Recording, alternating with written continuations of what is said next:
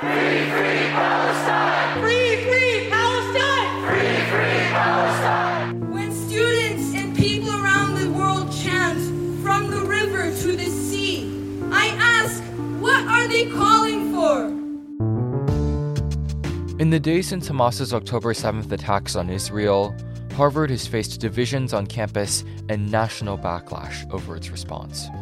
We've seen allegations of antisemitism and Islamophobia, threats against students, and a 1,000-person rally stretched across Harvard Yard. What's next for Harvard? Tomorrow, Harvard's president will stand before Congress's House Committee on Education and the Workforce. Lawmakers will grill her on anti-Semitism at Harvard as Harvard's top donors continue to fume over the university's handling of tensions on campus. Some have threatened to pull their funding. Others already have. How will the House Committee grill her? How will she respond? Now, our reporters join us to break down what to expect at the hearing tomorrow and how Harvard's donors are reacting in private calls and public conversations. From the Harvard Crimson, I'm Frank Zhou. This is Newstalk. My name is Miles Herszenhorn, and I'm a Central Administration reporter for the Harvard Crimson. Thank you so much, Miles, for joining us to talk about President Claudine Gay and the recent news that she will be testifying before the House Committee. I wonder if you could tell us just what has happened and how President Gay is involved. Thank you, Frank, for having me back on the podcast. This is President Claudine Gay's first semester as the university's leader. She's brand new to this role, and it has proven to be incredibly tough. She has faced what Harvard Provost Alan Garber called the biggest crisis since he joined the university 12 years ago during her very first semester as president. Just 100 days into the job, this backlash erupted against the university over its initial statement on Hamas's October 7th invasion of Israel. Tell us a little bit about what the university's initial statement said and just why it drew national backlash. People were really upset with the university's initial statement. This statement was signed by President Claudine Gay, Provost Garber, and essentially all of the university's top leadership, including all the school deans. But what the statement did not do was directly condemn Hamas or address a statement signed by more than 30 student groups that held Israel, quote, entirely responsible for all the violence that came after Hamas's attack. So the fact that this statement did not address those things led many people to criticize the university for not forcefully responding to those events. Those critics included former university president Lawrence Summers. It also included U.S. Representative Elise Stefanik, who's a college alum as well. And it set Harvard on a path that has continued to this day, where they have just been unable to shake the criticism from that first statement. So Claudine Gay then is going before the House Committee amidst campus tensions and national backlash. Curious if you could tell us a little bit about the audience she'll be facing there. Who will she be facing, and what type of message do you expect her to send? So the hearing, which is being held by the House Committee on Education and the Workforce, is going to be about anti-Semitism on college campuses. It's not going to be about the statement or what the statement did do or didn't do. It's specifically about the rise of anti-Semitism on campuses across the country. That being said, it is very likely that she will also face questions about the university's leadership over the statement and how Harvard has handled this crisis. The hearing will be in front of the full committee, which means lots of Republicans and Democrats. Unless some members decide to skip the hearing, it will likely be a full House. And that audience will include several members of Congress that could ask incredibly tough questions of Claudine Gay. U.S. Representative Elise Stefanik has called on Claudine Gay to resign several times. Not once, not twice, but she has repeatedly criticized Gay over the university's handling of the situation on campus right now. She will also likely face tough questions from the Democrats on the committee. Representative Lon Omar is on the House Committee. Representative Jamal Bowman is on the committee. These are two progressive Democrats who have been very vocal about Islamophobia on college campuses. And they will likely ask Claudine Gay about why Harvard has not done more to combat Islamophobia. So it will likely be an incredibly tense hearing. She is expecting to face very tough questions. One thing that President Gay is also juggling, in addition to backlash from donors, tensions on campus, is the national spotlight, right? Ultimately, she is the leader of an educational institution that sits as a world leader in higher education.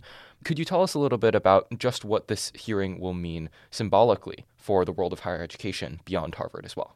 When Gay was selected to be Harvard's 30th president, she did understand what she was getting into. The leader of Harvard is seen as a leader of higher education in the United States of America, and she was well aware that the spotlight would be on her at various points during her tenure. What she could not have expected is that it would be this soon, it would be this intense, and it would be about an issue this divisive.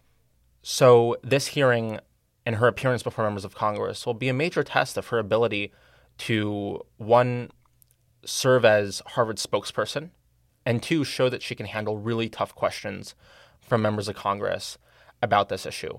People will be watching. Affiliates on campus will be watching.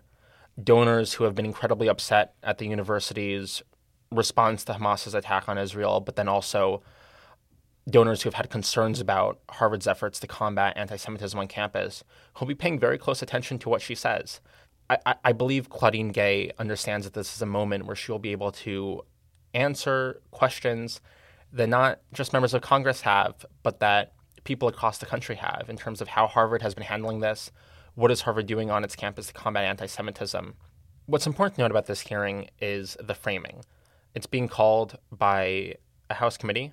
Right now, the House is controlled by Republicans, and they have framed this hearing in the press release as college presidents to answer for mishandling of anti-Semitic violent protests.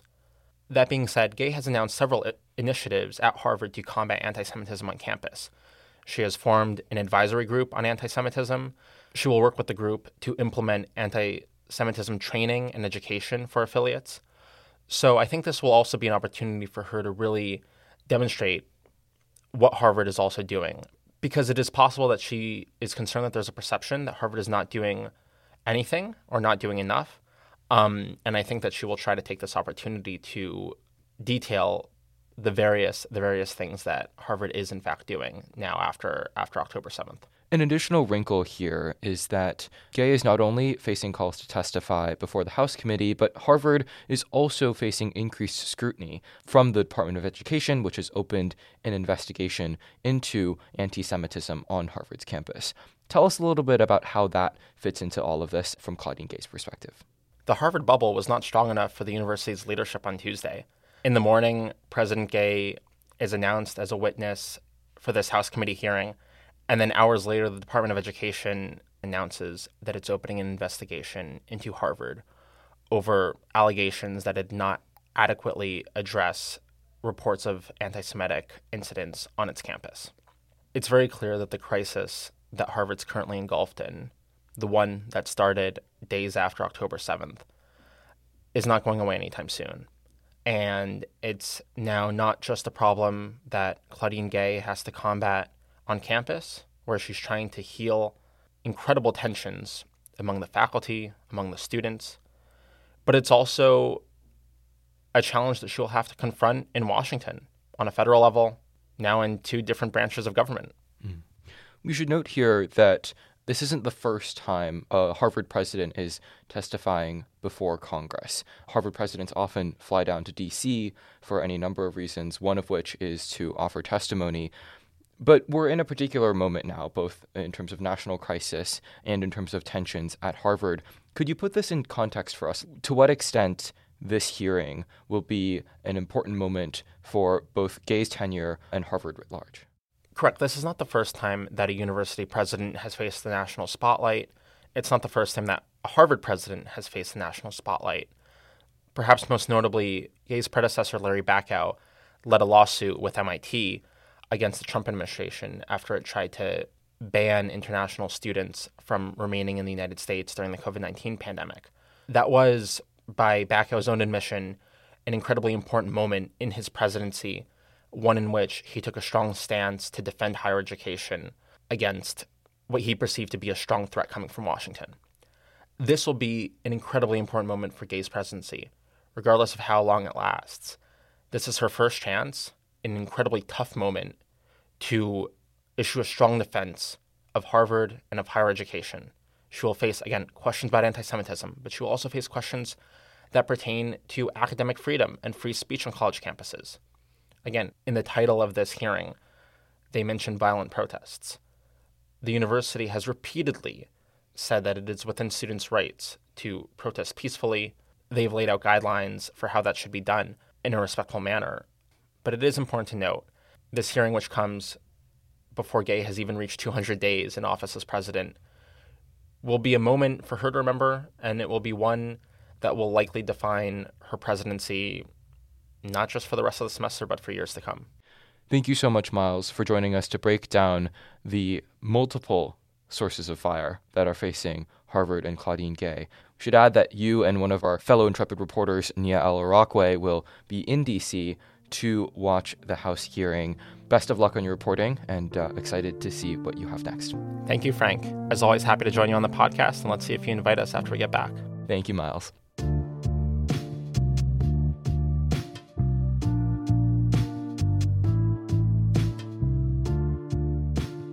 Next, how Harvard's donors are reacting in private calls and public conversations.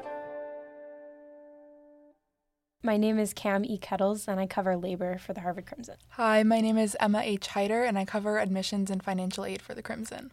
Thank you, Cam and Emma, for joining us.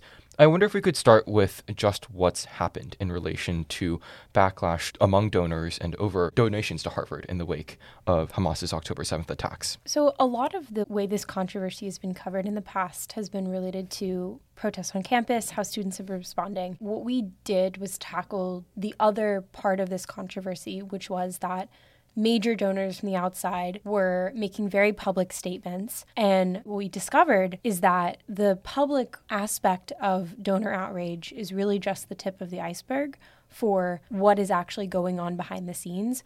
Most of the donors we spoke to sent emails to President Gay, to members of the administration, but never said anything publicly. That is reflected in petitions to stop donating, and that trend, regardless of how public it is serious cause for concern for Harvard's fundraisers. In our conversations with donors, we asked them, what was your reaction to President Gay's initial statement on October 9th?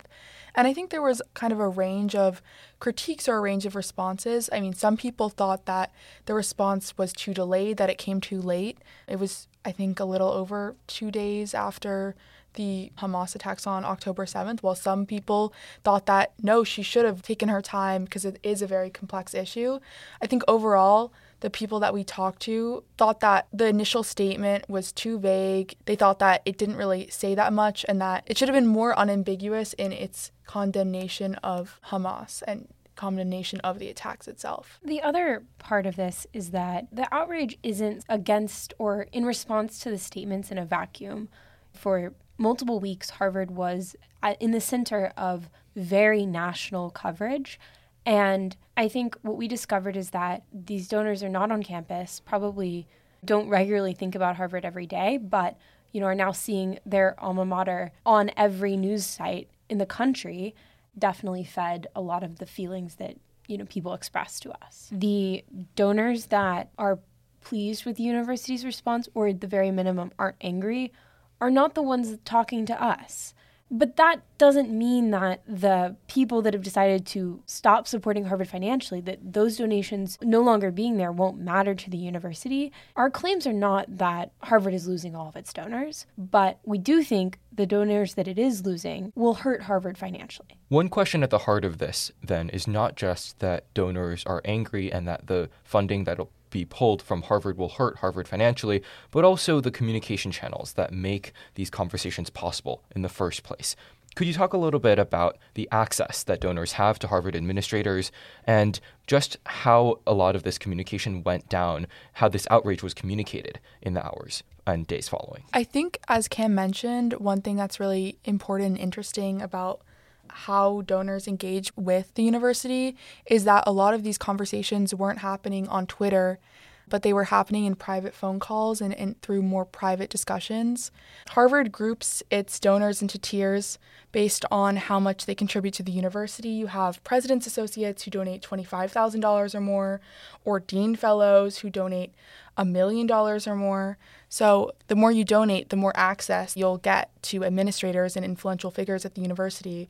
For example, in November at a dinner with donors, President Gay gave a speech that touched extensively on the tensions on campus and the current climate, and that's just one example of the access that top donors have to administrators. But we also see that through more private channels. For instance, Kenneth Griffin called Penny Pritzker, who's a senior fellow of the Harvard Corporation, to express his disappointment with the university's lack of response and urge them to strongly condemn the Hamas attacks. Kenneth Griffin being the donor who donated $300 million to have the Graduate School of Arts and Sciences named after him earlier this year. And part of this is very logical. If you donate $1 million to anywhere, you're going to want to know exactly what happens with your money. When it comes to political statements, a lot of the people who have either said they're going to withdraw, a lot of it is explicit political demands of the university to say X, not say Y, impose whatever restriction it is they're wanting on Harvard students. And while the statements are very clearly a method of damage control, at the moment it doesn't seem like the Harvard administration, President Gay, are willing to go the extra step and actually meet a lot of the demands. But at the dinner, November 17th, a lot of President Gay's speech focused on things they were doing. They were increasing police presence. They are launching some initiatives to address anti-Semitism, which have been public, and that they're going to start addressing Islamophobia, although she didn't give specifics about what the university might do. And so those are appeals. Those are two donors to say, we acknowledge this is very clearly a very hard time for Harvard, but the ask was sort of to stay with us throughout that and sort of trust in the leadership that's been there. So we see the influence of donors' access to administrators not just in the wake of Hamas's October 7th attacks and ongoing tensions in the Middle East, but also in terms of its influence on future capital campaigns. Wonder if you could tell us a little bit about just how backlash among donors and outrage among donors might shape the trajectory of Harvard's capital campaigns moving forward. We don't know the extent to which current outrage is going to last and is going to translate into a financial hit. We do know that controversy is bad for capital campaigns, and we know that the people that are responsible for raising the money see this as a concern. It sort of is yet to be seen what this impact will look like. We won't know the extent for probably multiple years. But it's a place of real uncertainty, which is usually not a good place to fundraise from. I think what's important to look at here is the context of past capital campaigns.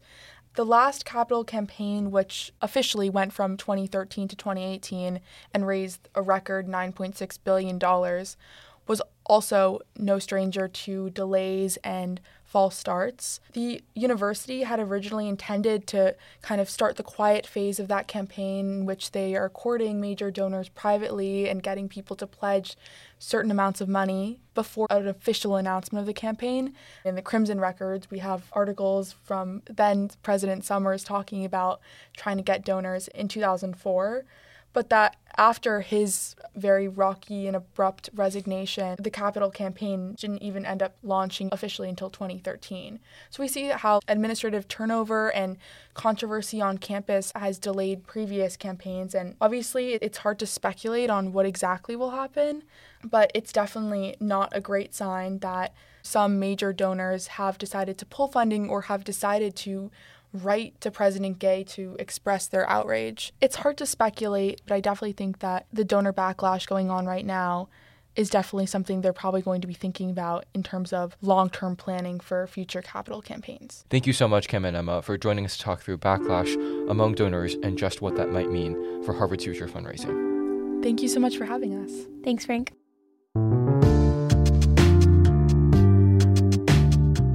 Newstalk is hosted by Frank S. Zhou. This episode of Newstalk was produced by Frank S. Zhou, Gina H. Cho, Melanie Sanchez, and Nyla Nasser. Our multimedia chairs are Joey Huang and Julian J. Giordano. Music in this episode comes from Bia Wal Fang. Our managing editor is Brandon L. Kingdollar. Our president is Kara J. Chong. From 14 Plimpton Street, this is Newstalk.